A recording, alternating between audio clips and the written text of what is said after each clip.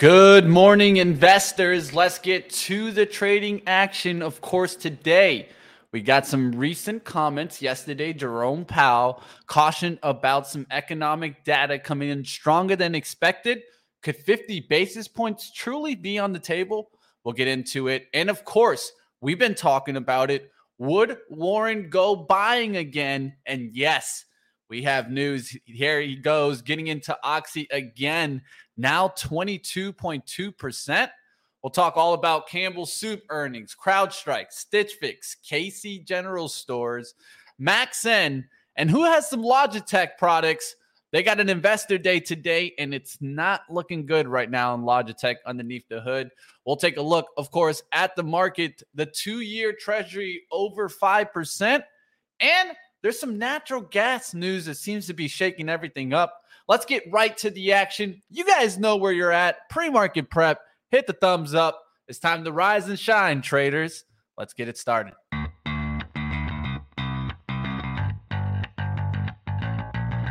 Coming to you live from downtown Detroit, this is Benzinga's Pre-Market Prep with your host, Joel Conan. This is a volatile puppy here, isn't it? And Dennis Dick. I'm bidding a penny. I'd buy that stock for a penny. With everything you need to start your trading day.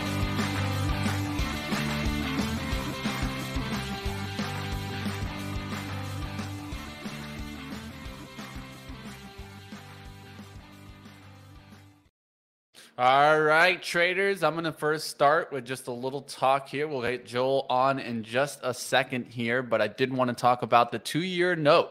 As you guys can see, the 2-year note, this is the note coming down. Yields go against this, right? We keep seeing them hit over. Now, 2-year treasury over 5%. This is definitely going to be affecting the markets. We'll see what happens there. We'll go through the rundown in just a second here. And of course, let's get to some of the Jerome Powell comments. Dennis will be also joining in just a second, team. Just give us a few seconds to get started today. There's Dennis. Let's talk a little bit about Jerome Powell and the comments yesterday. I'll run through some of these quotes and then we can talk about it. So he cautioned, of course, that the latest economic data has come in stronger than expected, which suggests that the ultimate level of interest rates is likely to be higher than previously anticipated. If the totality of the data were to indicate that faster tightening is warranted, we would be prepared to increase the pace of rate hikes.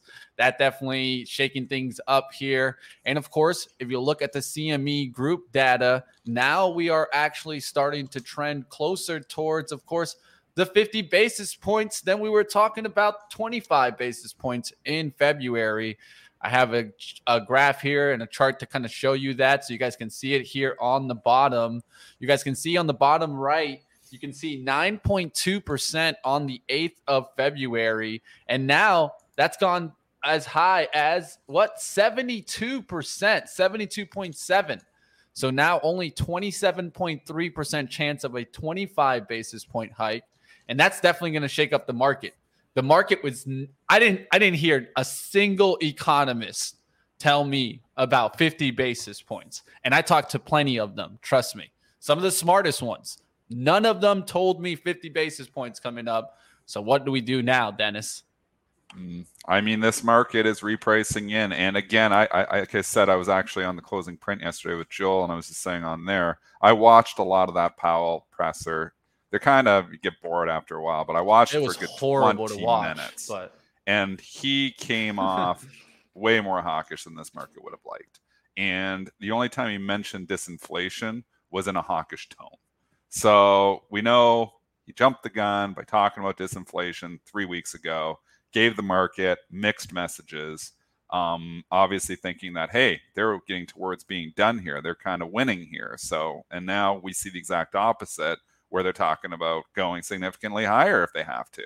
So this is the issue, is that this market wants a pivot. This market wants rates to stop going higher. And the Fed chairman did nothing yesterday to get that going. He basically said the exact opposite, that they're going to continue to go higher until they beat inflation. I've argued for a while here that it is going to be very, very difficult to beat inflation. This isn't something that's going to go back down to 2% magically next year. People are now accepting of inflation. You have a YOLO mentality where people just spend. We've seen how the bankers are fighting the Fed by bringing out and extending the amortizations on mortgages, the car loans, extending the amortizations there. Actually, Steve Leisman was talking about it on CNBC yesterday, that, they're extending the car loans. People aren't getting 5-year amortizations on their cars. They're getting 7, 8, 10 now, because that keeps the payments low despite higher rates. So you have bankers, local bankers, figuring out how to get around the Fed, and that is kicking the can down the road. But that does nothing to help inflation. Powell suggested their only tool to fight inflation is interest rates. Well, if the bankers are figuring out a way around that, it's going to be a very long battle, and that's not good for stocks. Good morning, guys. Sorry, I had a little cleanup to do upstairs. What happened? Perry got the stomach flu? I thought you were cleaning up Jerome's mess. Here's the thing. I'm sure you guys don't want to hear this, but I heard Lisa yell, "Oh, Perry." And so I went upstairs and I saw a little package and she was outside. And then I came back upstairs to get my coffee and it was still there. She missed a big pile in the foyer. So you stepped on it. And no, I didn't step on it, but I had to clear it up. But just going to this commodity talk here, or, the inflation talk, crude's kind of hanging in there. Natty, coming down, natty gas. But, it's a few of these commodities in the food, but it's the wages. The wages aren't coming down. It's sticky inflation, and it's concerning. The other thing, and I'm sure Mitch did the rundown, man, I just don't like the way the S&Ps. Now, of course, this rally, the jury's still out. But if we missed the February high by 100 handles, we put in a lower high by 110, 120 handles. That's a really bad thing. You thought maybe we could mosey back up to 4,200 on that rally, get a little bit consolidation. Yeah. Now we're right back to where we started from last Thursday. And now we're closer to the 39 and a quarter low, that crazy low that we had. So that's one thing that's concerning about, to me, and also the half a point hike is, looking like that's on the table. Mitch, did you show the Fed tool yet? Yes, I did show the Fed tool with the percentages showing there for the 50 basis points. Now we'll just have to wait and see, right? Is the market going to price in that 50 basis points? That's one thing that I would be thinking about. Or I think is it was just trying to do it yesterday. Yeah, it that definitely was what the sell-off was all about. The market saying, crap, we're going 50. That's what the sell-off was about yesterday. The market doesn't look ahead. It takes everything at face value. Oh, he says disinflation. Here comes the pivot. Oh, no, he's talking hawkish. Here comes 50. I mean, this market does not look ahead more than 6 minutes. So forget about looking ahead 6 months. It doesn't look ahead 6 minutes. It takes the information that it currently has and processes it. This is how it works. So maybe certain markets price ahead 6 months, but this market has no idea. Like I said, this is the most difficult market to call. We've been talking about this for the last few months. The most difficult market to call that I've ever seen in my 23-year professional trading career. You can call it short term, the next minute. That's why day trading is very good right now. But to call this market where we're going to be 6 months from now, nobody knows. I tend to think we're going to be potentially in the same spot or potentially lower. I don't see a lot of cases for us to rip higher, which is why I still hold a lot of cash, and everybody keeps, concerned that I hold too much cash. But, I just think that there's just not a lot of cases for this market to rip higher, because I don't think a pivot's coming anytime soon. I don't think they're beating inflation anytime soon. And I think that, where we're valued is a little bit too high. So I lean a little bit bearish. Joel's call, the high of the year was in, might be the call of the year, because he said it right at the 412, 413 area. When he said it, we were going straight up. It was a bold call, and it's right so far. I think that's probably correct. I think you might have seen the high for the year. I don't see a lot of reasons for us to just blast off to new all-time highs. And I don't see a lot of reasons to go buy stocks like Apple, like the Goldman Sachs upgrade. I think they top-ticked it. I think that Goldman Sachs analyst top-ticked Apple yesterday, or was it 2 days ago, with the 155 call. Because when the stock was at 155 and they put the 199 call on it. I don't see the catalyst. The thing's trades 25 times earnings. You think earnings are growing? I just think, first of all, you're above a market multiple, significantly above, where market multiples trade around 19, which is too high in my opinion too. And then you're going to go upgrade Apple Where is that coming from? So I didn't even read it. I think it's nonsense. I think it's just analysts chasing price and want to be bold and make a call. I think they're going to be dead wrong. I think they might be technical analysts, Dennis, because at least technically wise, I would say Apple's the strongest of the big boys. There's a portion that are technicals, but I will tell you, Mitch, and I will tell you the majority of analysts out there aren't analyzing looking on the fundamentals, technicals. but most think of them are fundamental. They say analysts. they don't most look at it. Most of them are fundamental. Sure, they all look at charts. They Michael all chase Pachter price, right? I mean, Michael Pachter was on this show. But, I mean, let's look overall still on Apple. So you can say, yeah, it's got good relative strength. And I agree, Mitch. This has had fantastic relative strength. But at a certain point in time, fundamentals do matter. And at a certain 100%. Point in time, I just don't see. I never saw anything from their guidance that was like, oh, rah, new all-time highs coming. So I may be wrong. But, and again, nobody has a crystal ball. But I just think when you're literally fighting the Fed with that 199 call. And I just don't think the Fed's pivoting anytime soon. If we get inflation all of a sudden just starts to vanish, you got to get long stocks. But do you see it out there? I mean, do you see, the used car prices just getting jacked right now? One, because new cars are so bloody expensive. But two, used cars prices are just going through the roof. I just don't see disinflation on Main Street. And that has to translate to Wall Street. I got a good story for you. So after my swim on Sunday, Lisa had something to do with some friends, and so I decided to pick up breakfast at the local breakfast place. I usually cook up a big breakfast, so I got my normal what I ordered, this California omelet and nothing else, right? Just the omelet, whatever, tomatoes, hash browns. I go there. And it was $21.72. And I'm like, are you kidding me? So then I looked at the bill. The omelet was like 18. It was a big omelet. And they tacked on gratuity. They tacked on 15% to my order for a carryout. For a carryout. And then I got home, okay, and I unpack it. And you know how when you go to these places that, I got some challah with it? They gave me one slice of challah. And I called them up. And I'm like, I don't want to give you 15%. You know what I say? I say, holla if you hear me. What did you say when you called them up? Well, they gave me like these Texas fries instead of my hash browns. And these things were gross. They were like French fries.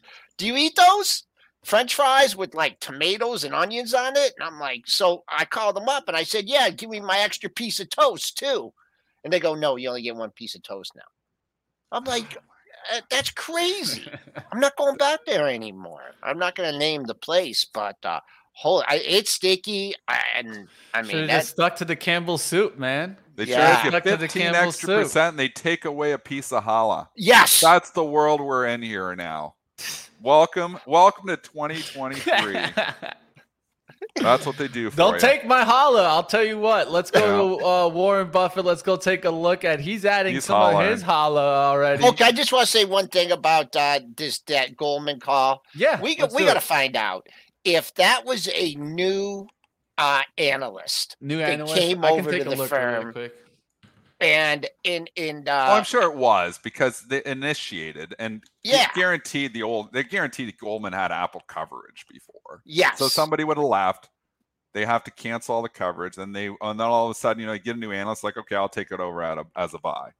And it's like, oh my goodness, Goldman initiates Apple as a buy. This is just the stupidity of, how the street interprets, ratings and stuff. But yeah, we are choppy right now. Wow. I know. Oh boy, did we got some more bad news out there, folks? What's going on? I don't know. We just rallied 7 handles and then we just sold off the 7 handles. This is called a chop fest. I know there's a lot of people talking about it looks like German authorities were searching a ship suspected for the Nord Stream pipeline explosion. I know Russia's really upset today. They're upset that this is out there. It looks like it could have been a pro-Ukrainian group that may have been responsible for the explosions. So I don't know if we're getting more updates on that headline. I know that headline came in also at like 7:13, which caused a little bit of a shakeup in the markets.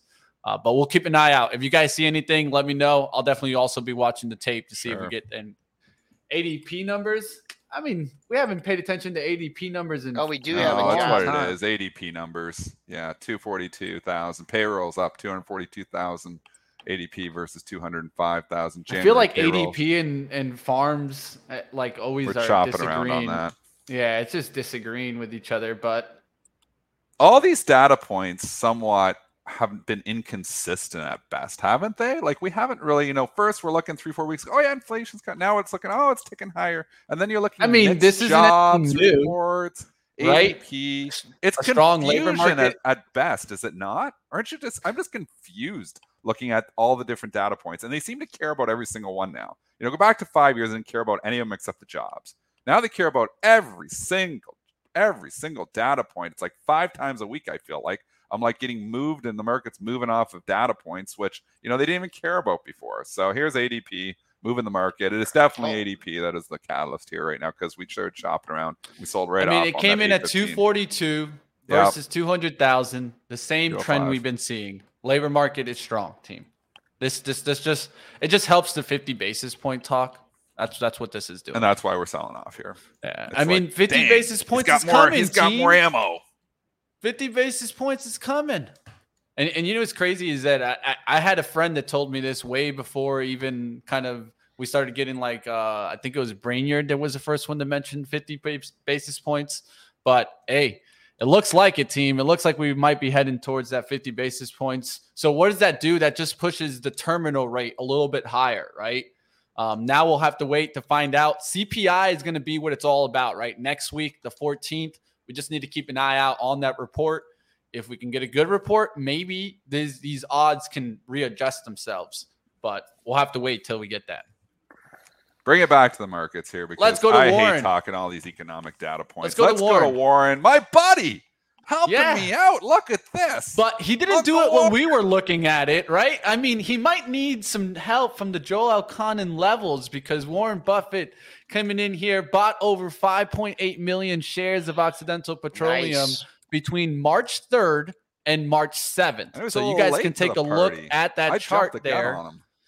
He jumped in this, and now this is pushing, of course, the current stake up to 22.2%. What do you guys think? Wow. It's a nice pop here. I'm looking at for an easy gap fill on this one. It's a nice pop. You got a gap fill at 62.41 with these Warren. With a lot of times they're faded, right? And this is up $1.82. Crude is down, so I don't think they're going to run this one to 64 today. I'm kind of.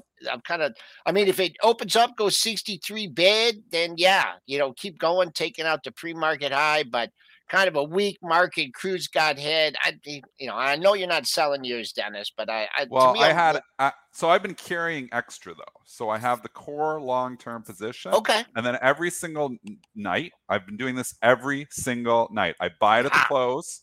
I've been doing it for basically 2 weeks. I buy Occidental at the close because I've been expecting a filing to eventually happen. I've been buying Occidental at the close, and then I hedge it with the XLE. I've been having to get out of that thing on the open basically every single day. Finally, last night, it takes off, and I finally get the filing there. So I did sell my extra shares into this. Okay. Still have the core position, but I've been trying to do that because I've been expecting. I've been talking about it. I think he's going to eventually file. I think he's going to eventually come. Finally, get paid for it. It's taken a lot longer than I thought. So I thought when it first got down to 58, 59, he thought about it for a long time. He didn't buy them day 1, day 2, day 3, right on March the 3rd. He waited 8 days down there. So he was trying to pull the rug over our eyes. But so anyways, I still have the core position. And I sold the extras. If it comes down, I'm going to buy it. I probably will buy more at the close here again tonight because I'm expecting that he may actually buy more. So I don't know if he's done buying here. So if it comes in now, again, he's probably not going to buy on the day that, it's up $2. But it pulls back down to those 60s again, he probably buys more. I think he's trying to buy the whole dang company just slowly here. What's his percentage now? 22, 23, 24? 22.2. Now, 22. One thing I would note. It was way better than taking it over and say, take it over at 85. Why not just slowly accumulate the whole dang company here, 58 to 60? So he's back. So I feel comfortable at that Warren floor here again, that 58 to 60 level. Stock gets back under there again, reload. It's nice to have, a huge fish that which side he's on, and you've got the Warren put there. I don't know when he stops buying, but man, sure nice to have him there. So one thing that we talked about that I think is important to note, just for those traders out there that might be newer to trading, right? We talked about maybe a 48-hour rule, right? You could see it there. If he bought on the 3rd, he would have needed the report on the 7th at the close there. And that's exactly what we got last night. So it's the 48-hour rule, Dennis. I think we were right on that. Bring up the filing, Mitch. Bring it actually up so we can teach them. So go to the Trusty Benzinga Pro here. Bring up the actual filing so you can look under Berkshire. Right back to unchanged here, Dennis. Whatever you want. Yeah, we're really chopping around. You better be wide here. Really wide. Yeah. And look at that. We just went down and kissed the low from yesterday, 82.50. Kiss the highs. Yeah. Well, no, we didn't kiss the high of the day. No way. The high of the day. It's a chop fest. Yeah. It's a battle here. We got the jobs number on Friday too, right? So people are getting positioned here. That ADP, man, people are just jumping. These algos are jumping. So the filing was at 7:13 last night. And if you want to see these filings, you got to go into your Pro and you got to check SEC filings, and then you'll actually see them as they drop. So we can see. Are you showing it, Mitch? Because I have it on the screen here. Because I'm looking on my own screen. There you go. Okay, so March the 3rd. 59.84, March the 3rd, 60.95, March the 3rd, 61, and then a bunch on March the 6th as well, and some on March the 7th. So he dropped that really fast here. Today being March the 8th, okay, so I'm just thinking about it out loud here and didn't do the full analysis here. Probably not going to buy any tonight because the stock just popped up. So we got to wait when it pulls back into the 60s. I think you reload. And you go for another Warren pop off this. But again, sometimes it just takes off. Like, that's a problem. That's why I'm holding the core long position, because people get excited. Oil starts to turn. It's back at 65, 67, and the thing's gone. So I think, I'm just comfortable with the floor. That's why I'm comfortable to keep buying. Not only buying in the long-term account, but buying in the swing trading account, buying the overnight account, just being long at that level, because I feel comfortable with Warren. Again, you always have, risk, if something happens, oil tanks. That's why I like hedging with the XLE. Yeah, I was going to say, then I'm taking away that risk that oil tanks overnight. And that's worked really well. So, if you take it overnight, you can get out and you scratch it while you've got a free look at Warren for the night. And, eventually you get paid, it looks like here. And I got paid last night. All right, let's get out of Warren. We can go ahead and take a look here. Let's go to the Campbell Soup report, as they're reporting Q2 EPS at 80 cents, beat the 74-cent estimate. Sales at $2.48 billion, beat the $2.44 billion estimate. What do you guys think about the soup? I think Campbell's Soup is good food. So it's already popped up, though, as a problem, and it's already starting to give it back. Who eats Campbell's Soup, though, for real? I eat it. I like it when I have when you have the stomach flu, eating some good soup. Actually, my mom made me soup, which was really nice. But if she didn't make me soup from the can, man, no, she wouldn't actually cooked it. But I mean, I'm not capable of that. So if my mom, wasn't there, or wasn't able to make me soup, she brought it over. It was really nice of her. But I mean, I eat canned soup. I like Campbell's Soup. It's pretty good. Yeah, Mitch, don't you have grilled cheese and tomato rice soup? That Campbell's tomato soup is awesome. Oh yeah, tomato rice, and then also chicken noodle soup. I know you get your alphabets. And my kids used to love, and I used to say it all the time, double noodle, no chicken. They have that too. But, double noodle, no chicken. But now if you go and order that at the store, you order the double noodle, but it's really only like the single noodle now because they've cut back so much.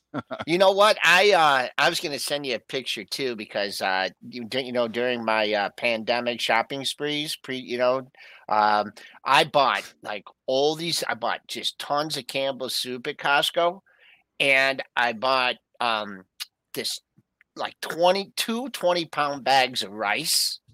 We are down to a little bit of the final bag of rice. Perry eats it a lot. It's good for her. Wholesale, baby. I'll show you the. I'll bring you down. Feed Perry more rice, and maybe Perry wouldn't be throwing up.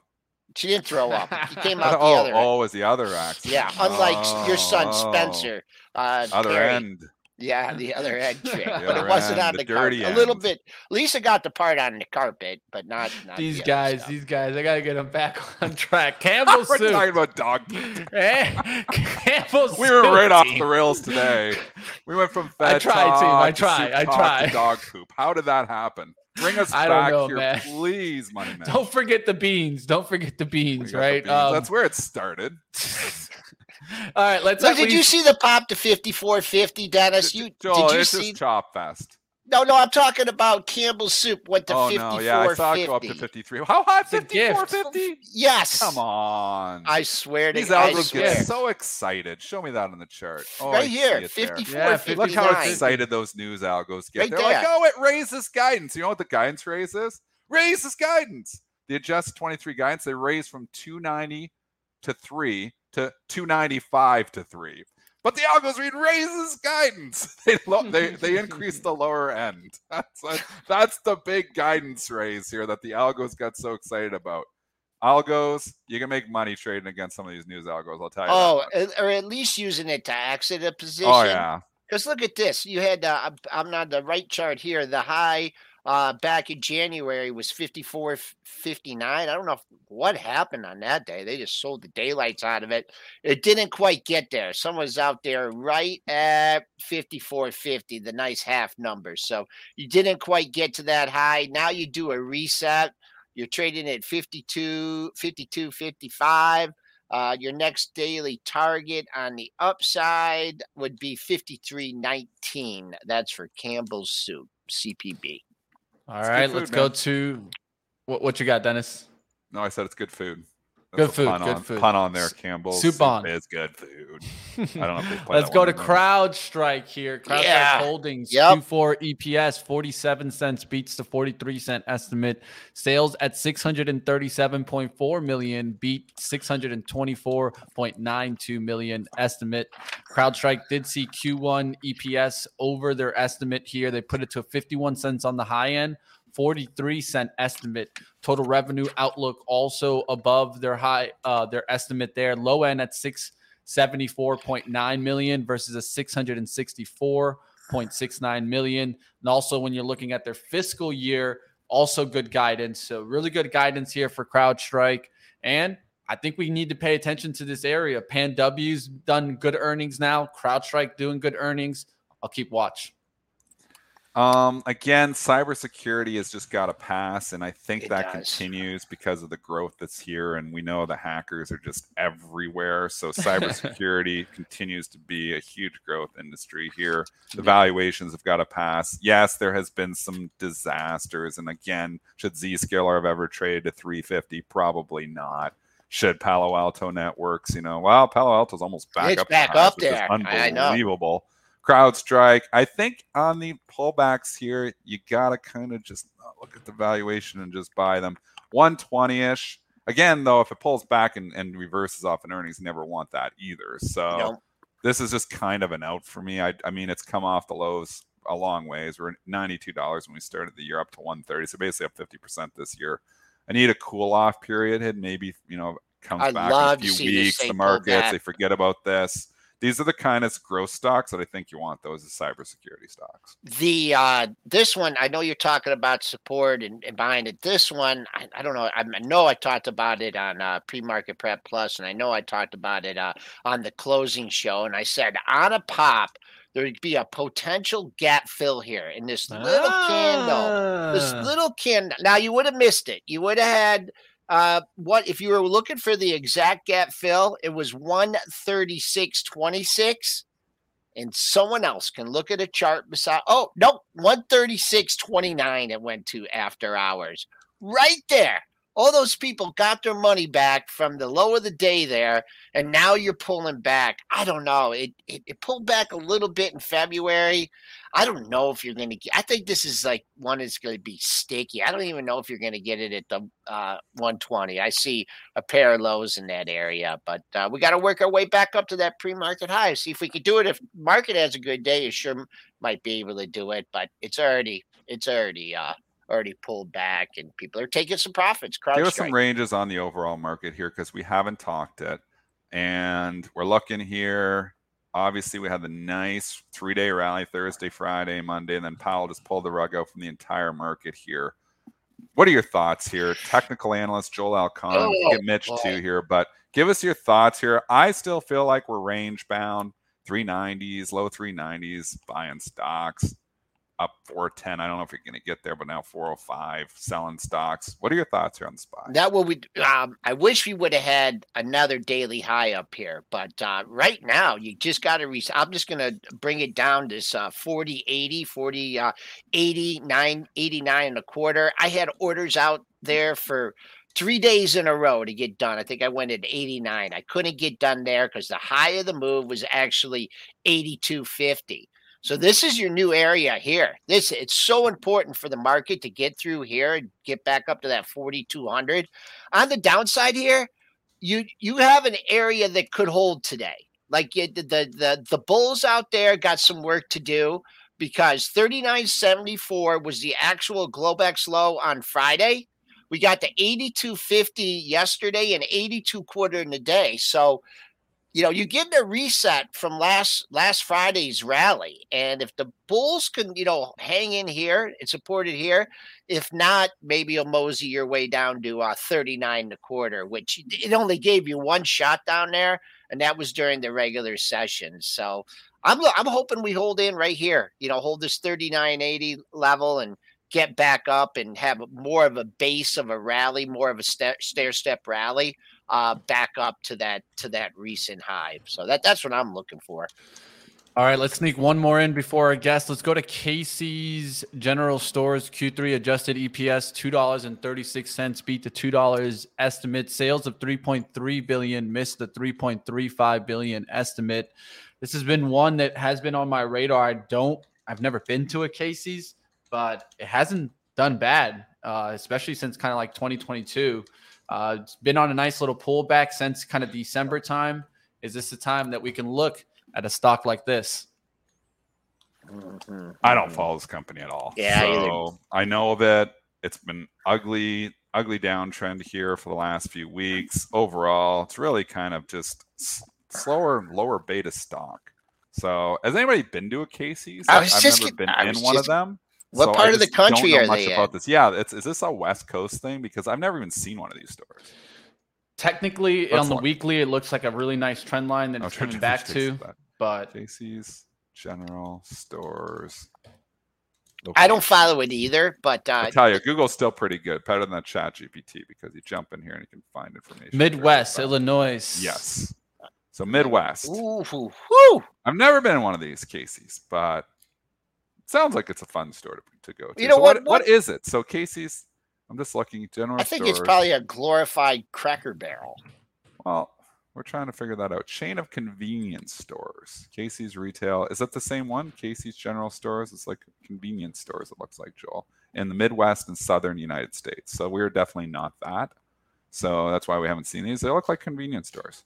Yeah, it looked like grocery stores. Yeah, little convenience stores. Little they got good convenience pizza. stores. Everybody says gas stations is what gas station convenience stores. Learn something new all the time. I like. I don't know why someone would take this up to almost 220 here. 7-Eleven. 219.22, but I got a good level for you on the upside here, and we're not too far from it. You've had multiple highs at the 214 area. That's what the bulls need to do right here. We got 3-4 highs. I'll just round it off to 214. You get a strong 214 bid here. Let's work our way up towards 220, but that's kept the lid on it over the last 7 sessions. So I'll make that a 3-star. Keeping an eye on it, just also because Kroger has gotten moving as the last couple of days. If you see it since March 1st, it's up about 9%. Yeah, Kroger's been moving. I like Kroger on pullbacks those kind here. of moves too. And you've seen ACI do the opposite, so I don't know. Maybe they're thinking. Yeah, that's the one that I wanted to ask you about, Dennis. Well, but even I'm still confused on ACI. Yeah, I don't have any position in ACI. It sat there for too long, and then it was my bad, really, because I was expecting the special dividend, but I didn't realize I'd already paid it. So when they announced that they were giving the special dividend, I was like, oh, it already got that. I've never seen that before. They declared it, actually went X, and then they were trying to stop the special dividend from happening there. But I just think like you've come down, and it looks like on ACI, and I still think ACI would be maybe longer term. but it looks to me like they're pricing in the fact that this deal might not go through. So then you start thinking about premium getting sucked out of it a little bit. I mean, it's already come down a lot. So again, you got to put the $7 back on it because of the special dividend. So that would bring you back up to like 27. So if you could get back down, well, if you knock $7 out, that brings you 14. So free deal and stuff. So that's a little bit scary. I like going with the Kroger just better. So pull back, so not rips. We've already ripped too far on the Kroger, so we get back to 44. Maybe interested. What about But then again, if I'm buying a grocery store, why not just stay in cash? 5.2 people, 5.3 right now. Like the rates are going high. We're going to 6. They're going higher. Why do I want to own a grocery store? Why do I want to own a utility? Why do I want to own Procter and Gamble or Johnson and Johnson's and stuff with a dividend going in? Oh, nice 4% dividend. Now I get 5.2 in cash. I get over 4% in my IB account right now with just sitting in cash. Just on the cash balance, it's like 4.1 or something. So I mean, there's just not a lot of reasons to be in utility stocks. There's not a lot of reasons to be in consumer staples. There's not a lot of reasons to be in the grocery stores. The growth isn't there. The PEs are still pretty high, and they've always been higher because you got the yield component to it. And you get that in cash. So I think it competes the TINA trade. The lack of a TINA trade, I think, which meaning obviously there is alternatives now, is the reason why I don't want to own any stocks. All right, let's get to Angie Setzer.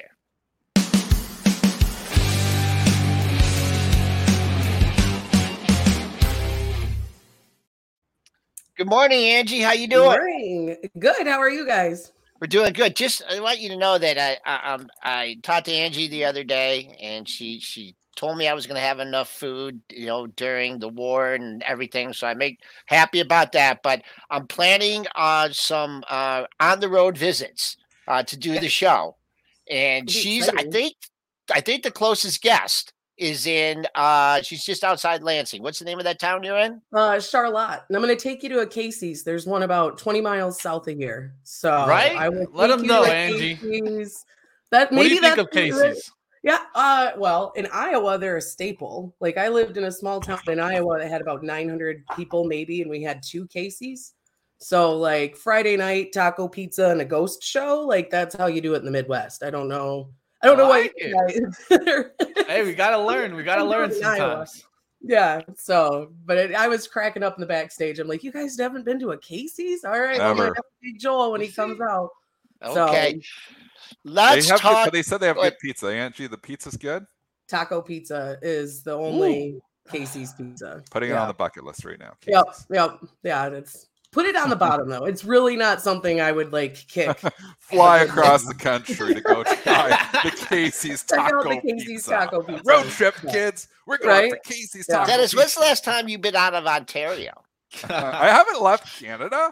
I don't know if my passport's good anymore. And obviously I lived in Windsor, across the border for like 15 years to work at Bright Trading in Detroit. So I literally crossed the border continuously. I haven't left Canada, I don't think, in 3 years here now. It's been a while.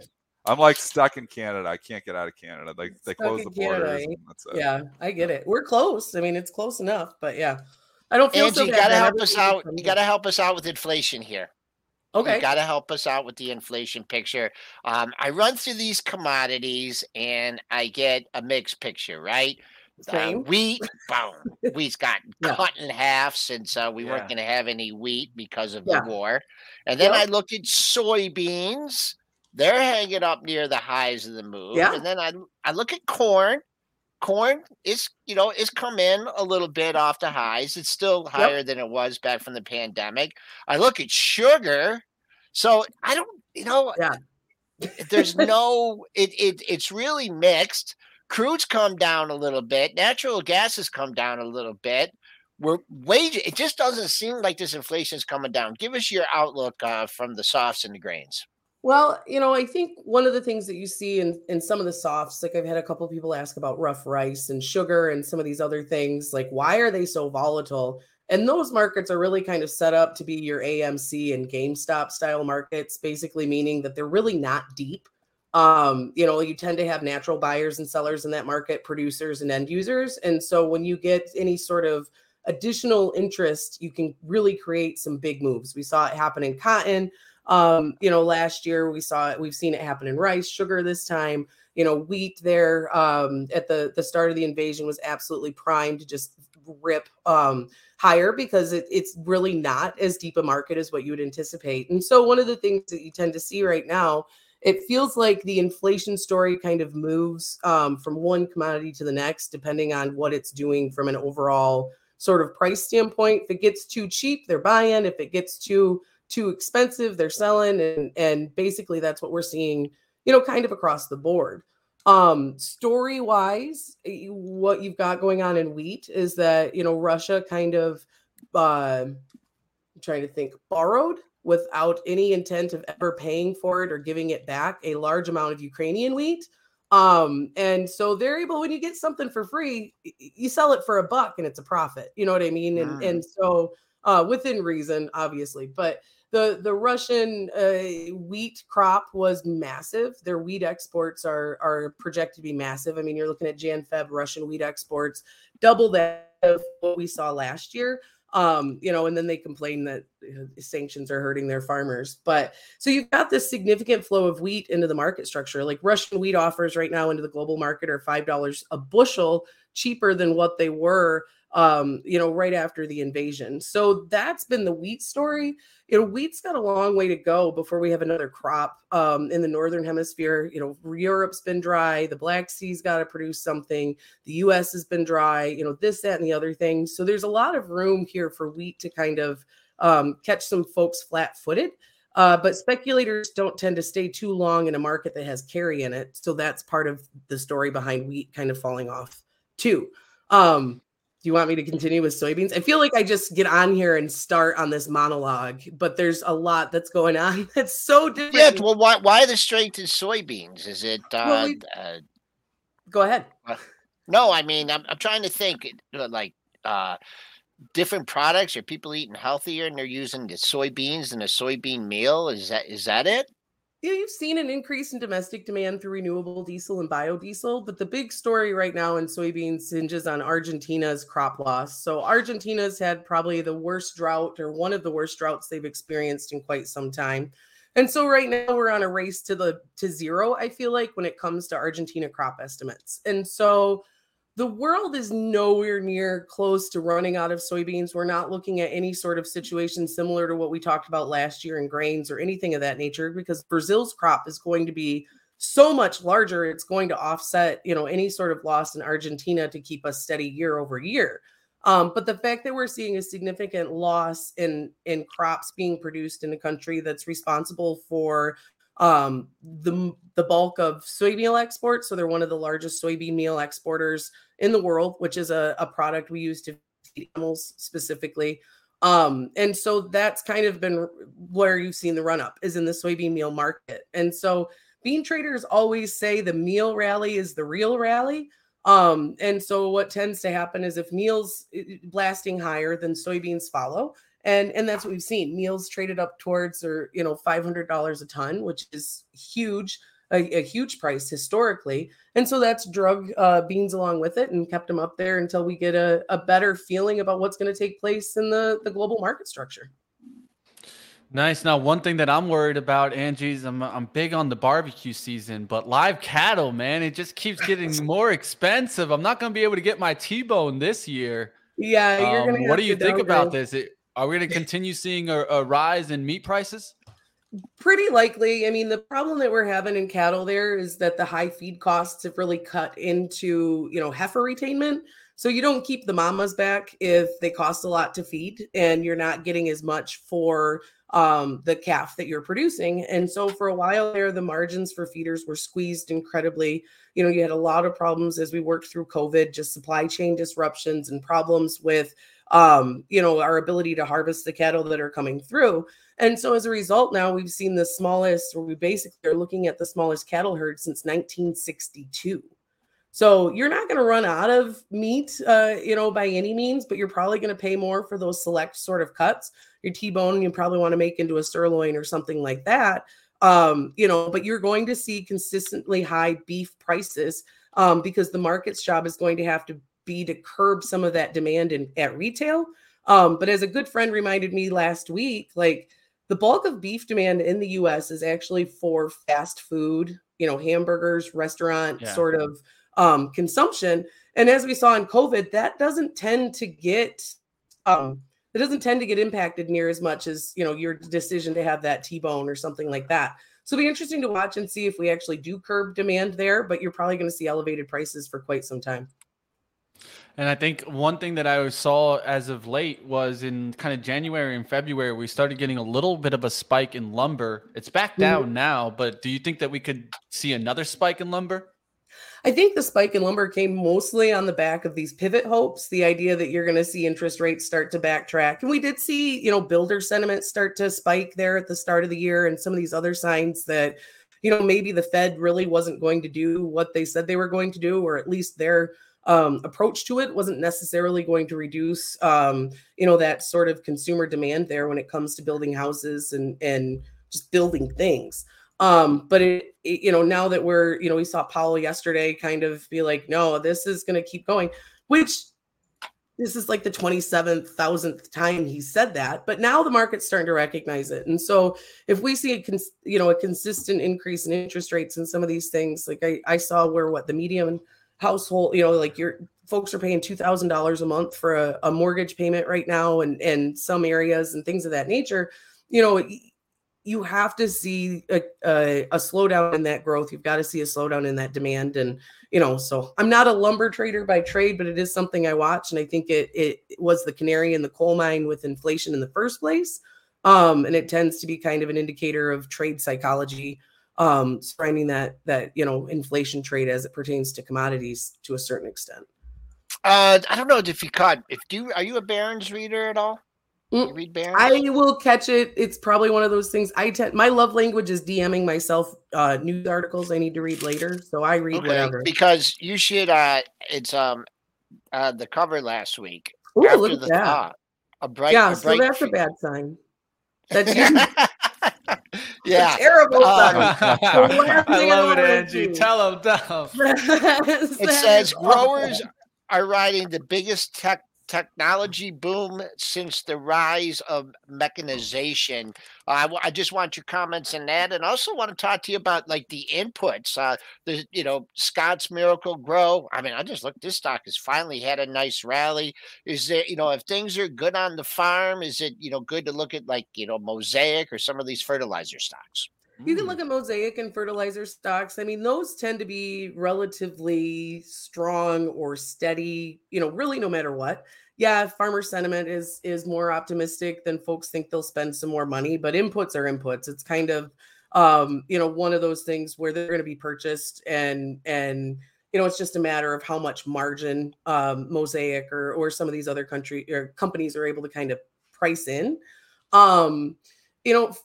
Technology wise, it's huge. I mean, I sat yesterday and listened to a gentleman discuss how, the size of the row, the hole, the trench in which you place a seed can influence corn yield on any given acre by 3 to 5 bushel. Like that's massive. That's a big swing if you think about incorporating some of these trades, these sort of practices all around and things of that nature. So I would say the biggest thing that we're seeing is just kind of this continued growth in, variable rate technology and making sure that we're utilizing inputs better. I mean, the American farmer, the global farmer really is working on producing more with less actively every day. And so that's where that technology comes into play. And it's huge. There's just all kinds of different tools and resources to be used, I think, to hopefully help, stabilize and grow our food production. And so it's kind of a cool little industry to be in. Like Roland said in the chat, holy cow is right, my friends. And Angie, where could the chat learn a little bit more about what you do so they can keep up with your work? Well, you can find me on Twitter at Goddess of Grain, or you can go to our website at consusroi.com. I put out morning commentary every morning on grain markets, kind of some macro look, what you think is going to happen in the commodity structure in general. So we do that. You can sign up there. You can find me on Substack too and sign up there as well, or just reach out. I don't charge per minute. It's what I tell my farmer customers. Yeah. Anyway, love it. Plus I can figure out a nice, like, sort of business avenue that isn't weird. Well, check it out, team. Appreciate you coming on like always, Angie. We'll bring you back on. Have a great day. Thanks for having me. I always enjoy it. Thanks, All right. And thank you, Angie, for educating us on the Casey's life, man. Yeah, I did not realize they had taco pizza, man. Like, it's more on the bucket list here now. Right? That sounds good, actually. Sounds awesome. All right, let's take a look. Breakfast, you have MOS up, Joel, and lately I just recently traded NTR for a 6% winner. I'm looking for pullbacks on both of these. They're both in the potash game, so taking a look at these, they were really strong on the daily. Now just looking for pullbacks. NTR. I could get talked in the NTR. Canadian company too, Nutrien. It was a good 6% winner. Scott's Miracle Grow a while ago. Yeah, I sold it. Finally sold it. It's finally SMG. come back. It's had a hell of a run, Joel. 45 all the way up to $85. So it had the huge run, and again, I got nervous taking it, and I actually sold it before the earnings, and I wish I wouldn't have, but it had run up into the earnings, and I was like, and then it gapped up on the earnings, and then kept going higher. So I don't know. Scott's Miracle Grow is a little bit different play, obviously, than the Nutrien and the Mosaic. So, but yeah, no. Just on the side note, Scott's Miracle Grow's had a pretty good run here too. It's basically doubled in the last.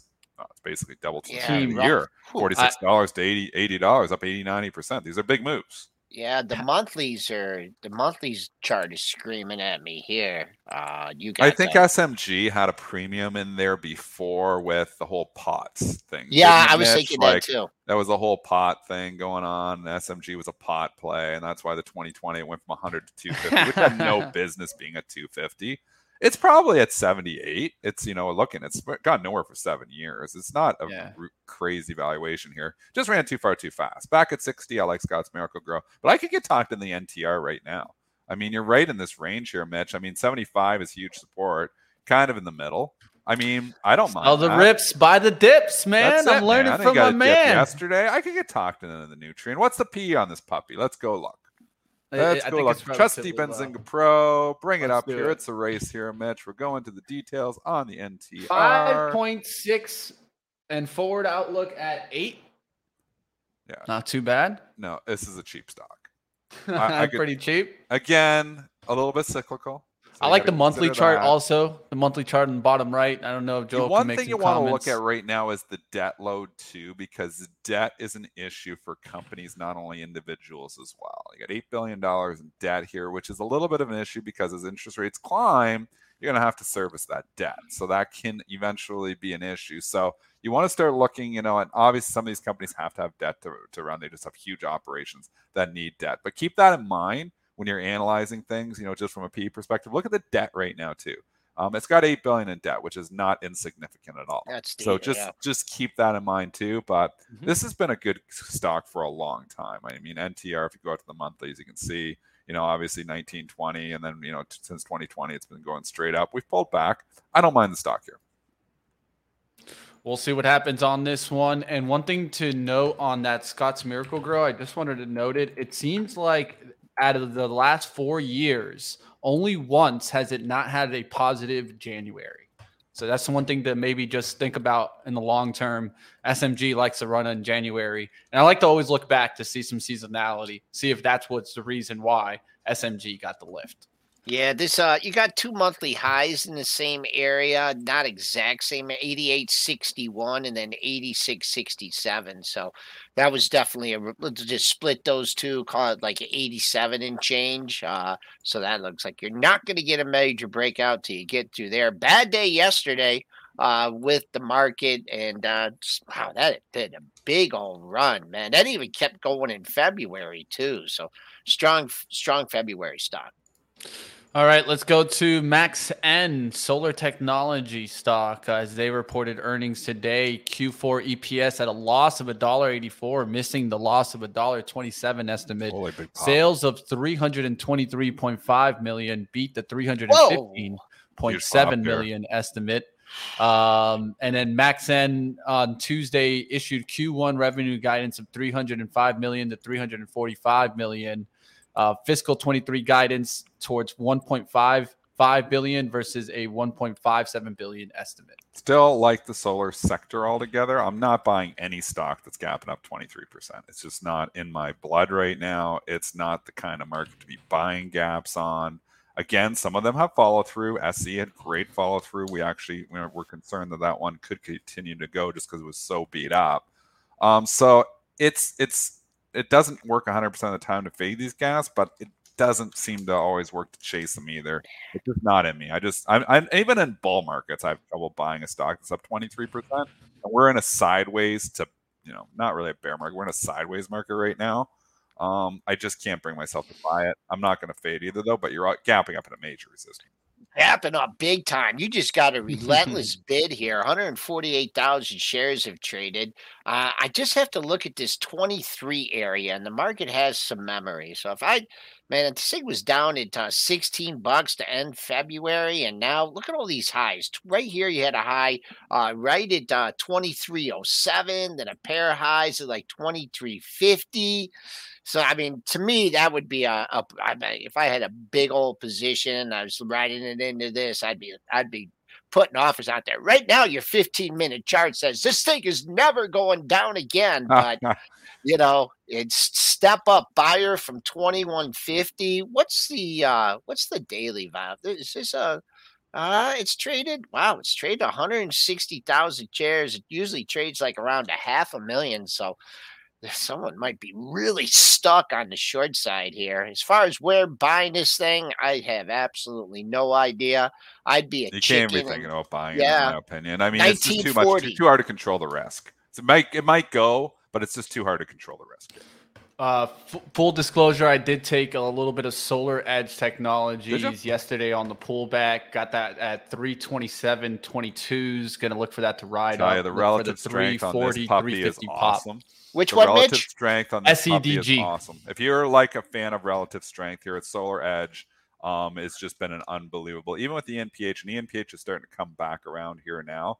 But First Solar and Solar Edge, these stocks are just monsters. And Solar Edge looks like it wants to go. I see what you're looking at here, Mitch. Mm-hmm. And if we were in a full bull market, I'd be loading up on this thing. We're in a sideways market, so the market may give it the struggle to go. Yeah. But with that being said, it looks like it wants to go. This chart, and I'm not a huge technician, but if this thing gets above 340, this one wants to go. Why is this tan such a slow relative dog? Because ENPH is the biggest component, I believe. Yeah, get rid of ENPH it. has had a rough couple of months. So that's why tan hasn't really went. I believe it's mostly the ENPH. 30% is in First Solar, EMPH, and SEDG. So First Solar we know is wanting. First Solar is number one. Blast off. That's Isn't at 10%. The top component? No, First Solar is now. I don't know if they grabbed more, but I recently went through it, Dennis. So I was looking at it, and that's why I looked at the fourth place one, which was Run. I actually got stopped out on that one yesterday on a day trade. I'm gonna see if that one. It's Chinese today, right? Sunrun, Chinese. Yeah, Sunrun, and then they. On that tan one, they have a bunch of these Chinese names in there also that I feel like holds it back, Joel. They are holding it back. And we've been talking about this for a bit. China is just not wanting to rally as much as it was having a great December and a great January.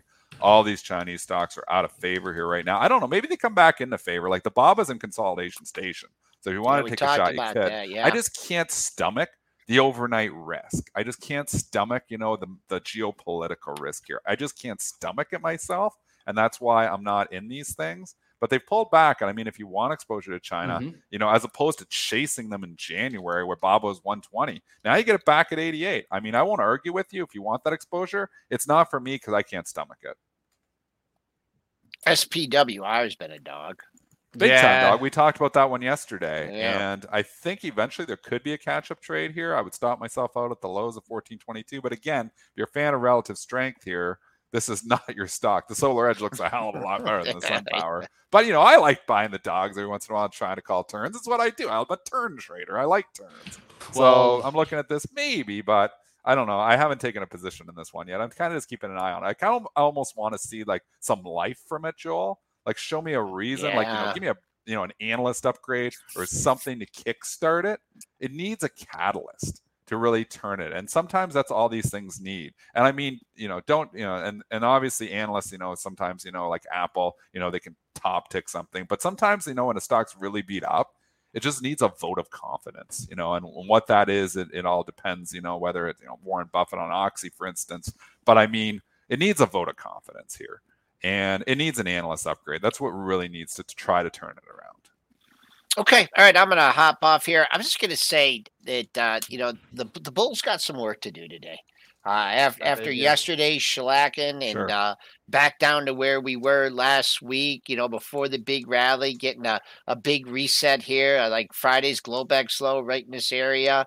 As of right now, you just you took out yesterday's low by one tick. So I don't know. I don't think we're just going to blast and get all that work back done in the 4,000 handle.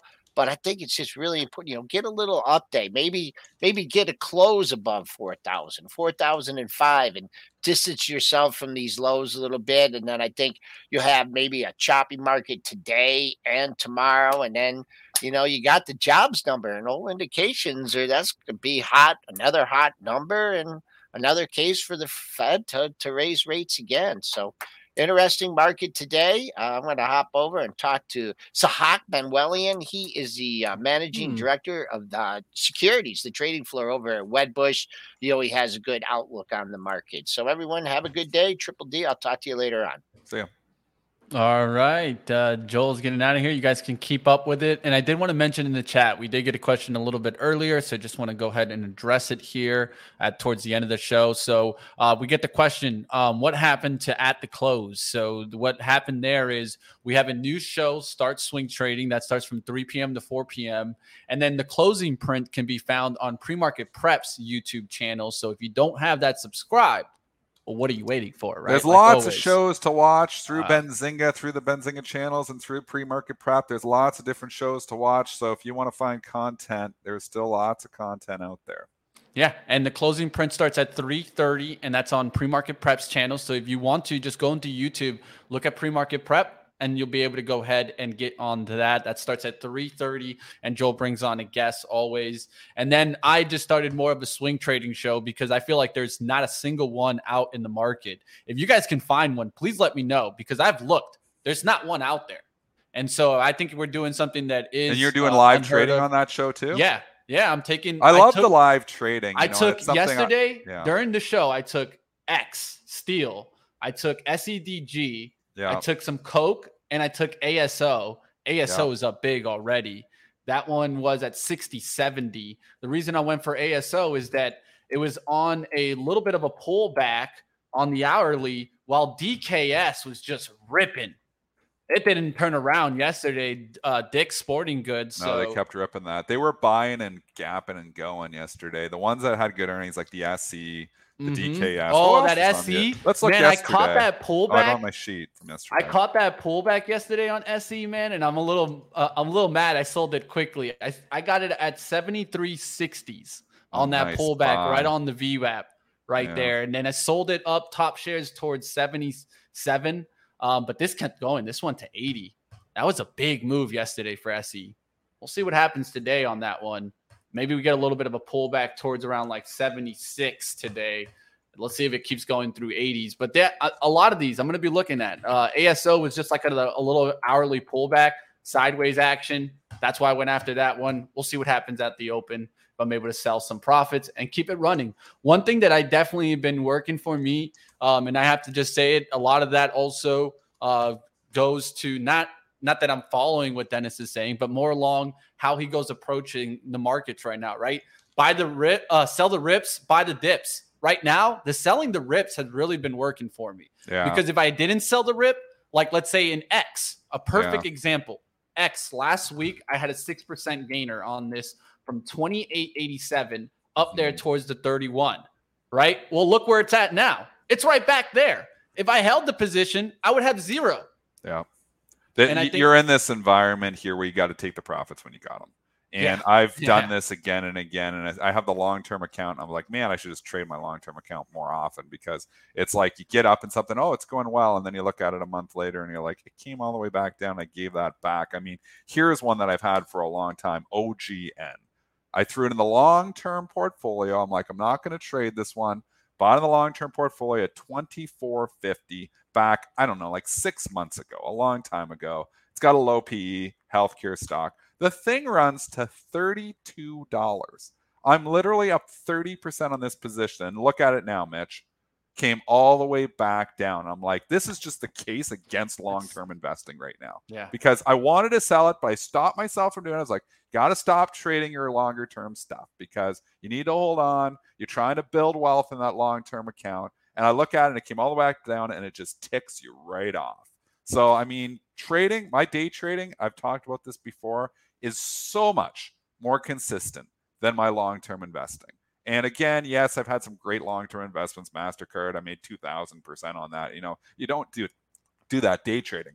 But I mean, in this choppy environment, if you think we're going sideways or even trending down for the next little while, you got to be taking the gains while you have them. I don't think we're in this environment like 2020 where we're just, oh, I sold for a 10% gain. Why did I do that? Because it went up 30%. I just don't think we're in that environment. I don't think it's coming anytime soon. So you've got to take the gains while you have them. And Spinner, completely agree. Pfizer, I bought some Pfizer, GSK. Those have been complete dogs. Healthcare has gone completely out of favor here. Yeah. So again, I've always said the jury is still out on how I do as a long-term investor. I think I do okay. I make money. I can see the account growing.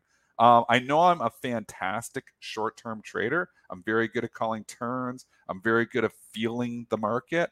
But from a long-term investing standpoint, I struggle with it to a certain extent because I have the trader in me and I do sometimes trade my long-term account too much. So then I try not to look at it. And some cases it works. And in other cases like OGN, I just can't get that out of my head that I was up 30% in this. Now it's all the way back down. And here I was buying that for a long term, trying not to look at it. But, you know, you sure wish you would have, you know, taken the gain. They can reload it.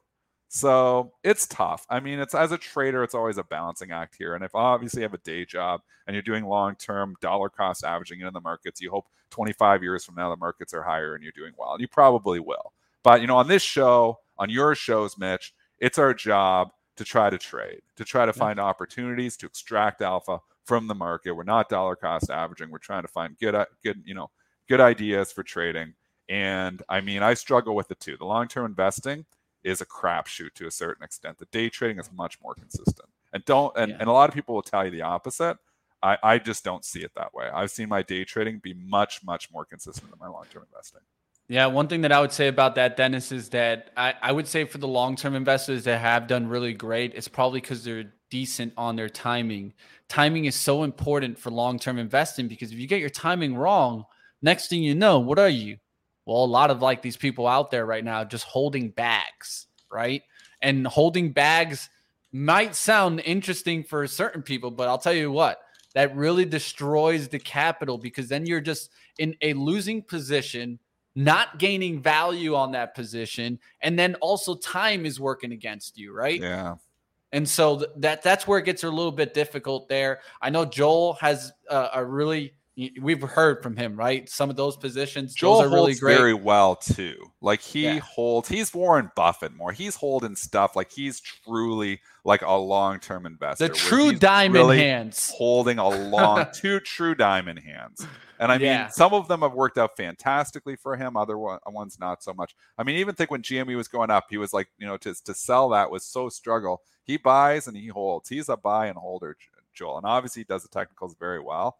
But he's got the more Warren Buffett approach to the market, which is okay as well. And I'm not going to say that isn't a good approach. I'm saying I probably struggle with it because I'm a trader. If I was, you know, just a construction worker, if I was doing a different job, I don't think I would struggle as much holding a long-term portfolio as I do. But I'm looking at my long-term portfolio and I see levels and I'm like, okay, well, this is a logical place to get out. And then I get out. And the problem is I get out. And Kramer says this before, I get out and it comes down a little bit, but I don't get back in. And that's what happens to me. I miss. I agree with you, Dennis. And that's where I miss. Hey, one thing that I always talk about is what? Learn strengths and weaknesses. That's what it's all about. That's why we do this show, right? You guys learn all the time from Dennis's strengths. He shares them with you. That's what I think is very important. Find out about traders, find out their strengths, find out their weakness, see if you can apply some of their strengths into your trading. And of course, learn from their weakness, because you guys can go ahead and benefit from that. We'll take you guys over now to live trading. Dennis, Chop you go fest do here what today. you do, Holy man. mackerel chop fest. The chop out there. Trade the team. chop, Money Mitch. Trade the chop. Go get him, buddy. Hey, you know it, my friend. It's been working, right? Sell the rips, buy the dips. We'll see today if they go buying the dip. Will we clear back up above the 400 on the SPY? And of course, you guys heard me mention some trades. You want to come and check out how those are going? Well, we do got start swing trading today. I'll have Scott Brown from Beat the Bench. He'll be joining me at 3:30 p.m. Eastern. 3 p.m. starts the show, start swing trading. And of course, don't forget, closing print still exists. Joel Elconin does have a show. It's just on Pre-Market Preps channel. You guys can check that out. Give him a follow. That starts at 3:30 Eastern. Whichever show you want to go ahead and check out, by all means. What we want to do is always just give you an ability to have that content out there. That's why Joel's continued with the closing print, and that's why I started start swing trading. Like always, you guys choose who you guys go watch. I won't feel bad if you guys watch Joel, just like I don't think Joel will feel bad if you guys go ahead and watch me. We'll see you guys now over on live trading. Zunaid's back. Ryan's back. I had a great day yesterday, was able to bounce back in a good little Sox S, Sox L type of trade, right? Was bouncing back and forth between them. And I think it's very important right now to try to take the gains that you can get and run out of this market. We'll find out how my swing trades do today. And like always, you guys can catch up on the book club. If you guys want to up your candlestick knowledge, we're going to go in through Japanese candlestick charting technique book. Of course, if you guys want to check that out, that's part of the book club, and definitely go ahead and sign up. Now I'll bring you guys over to some live trading action. Let's get to it, team.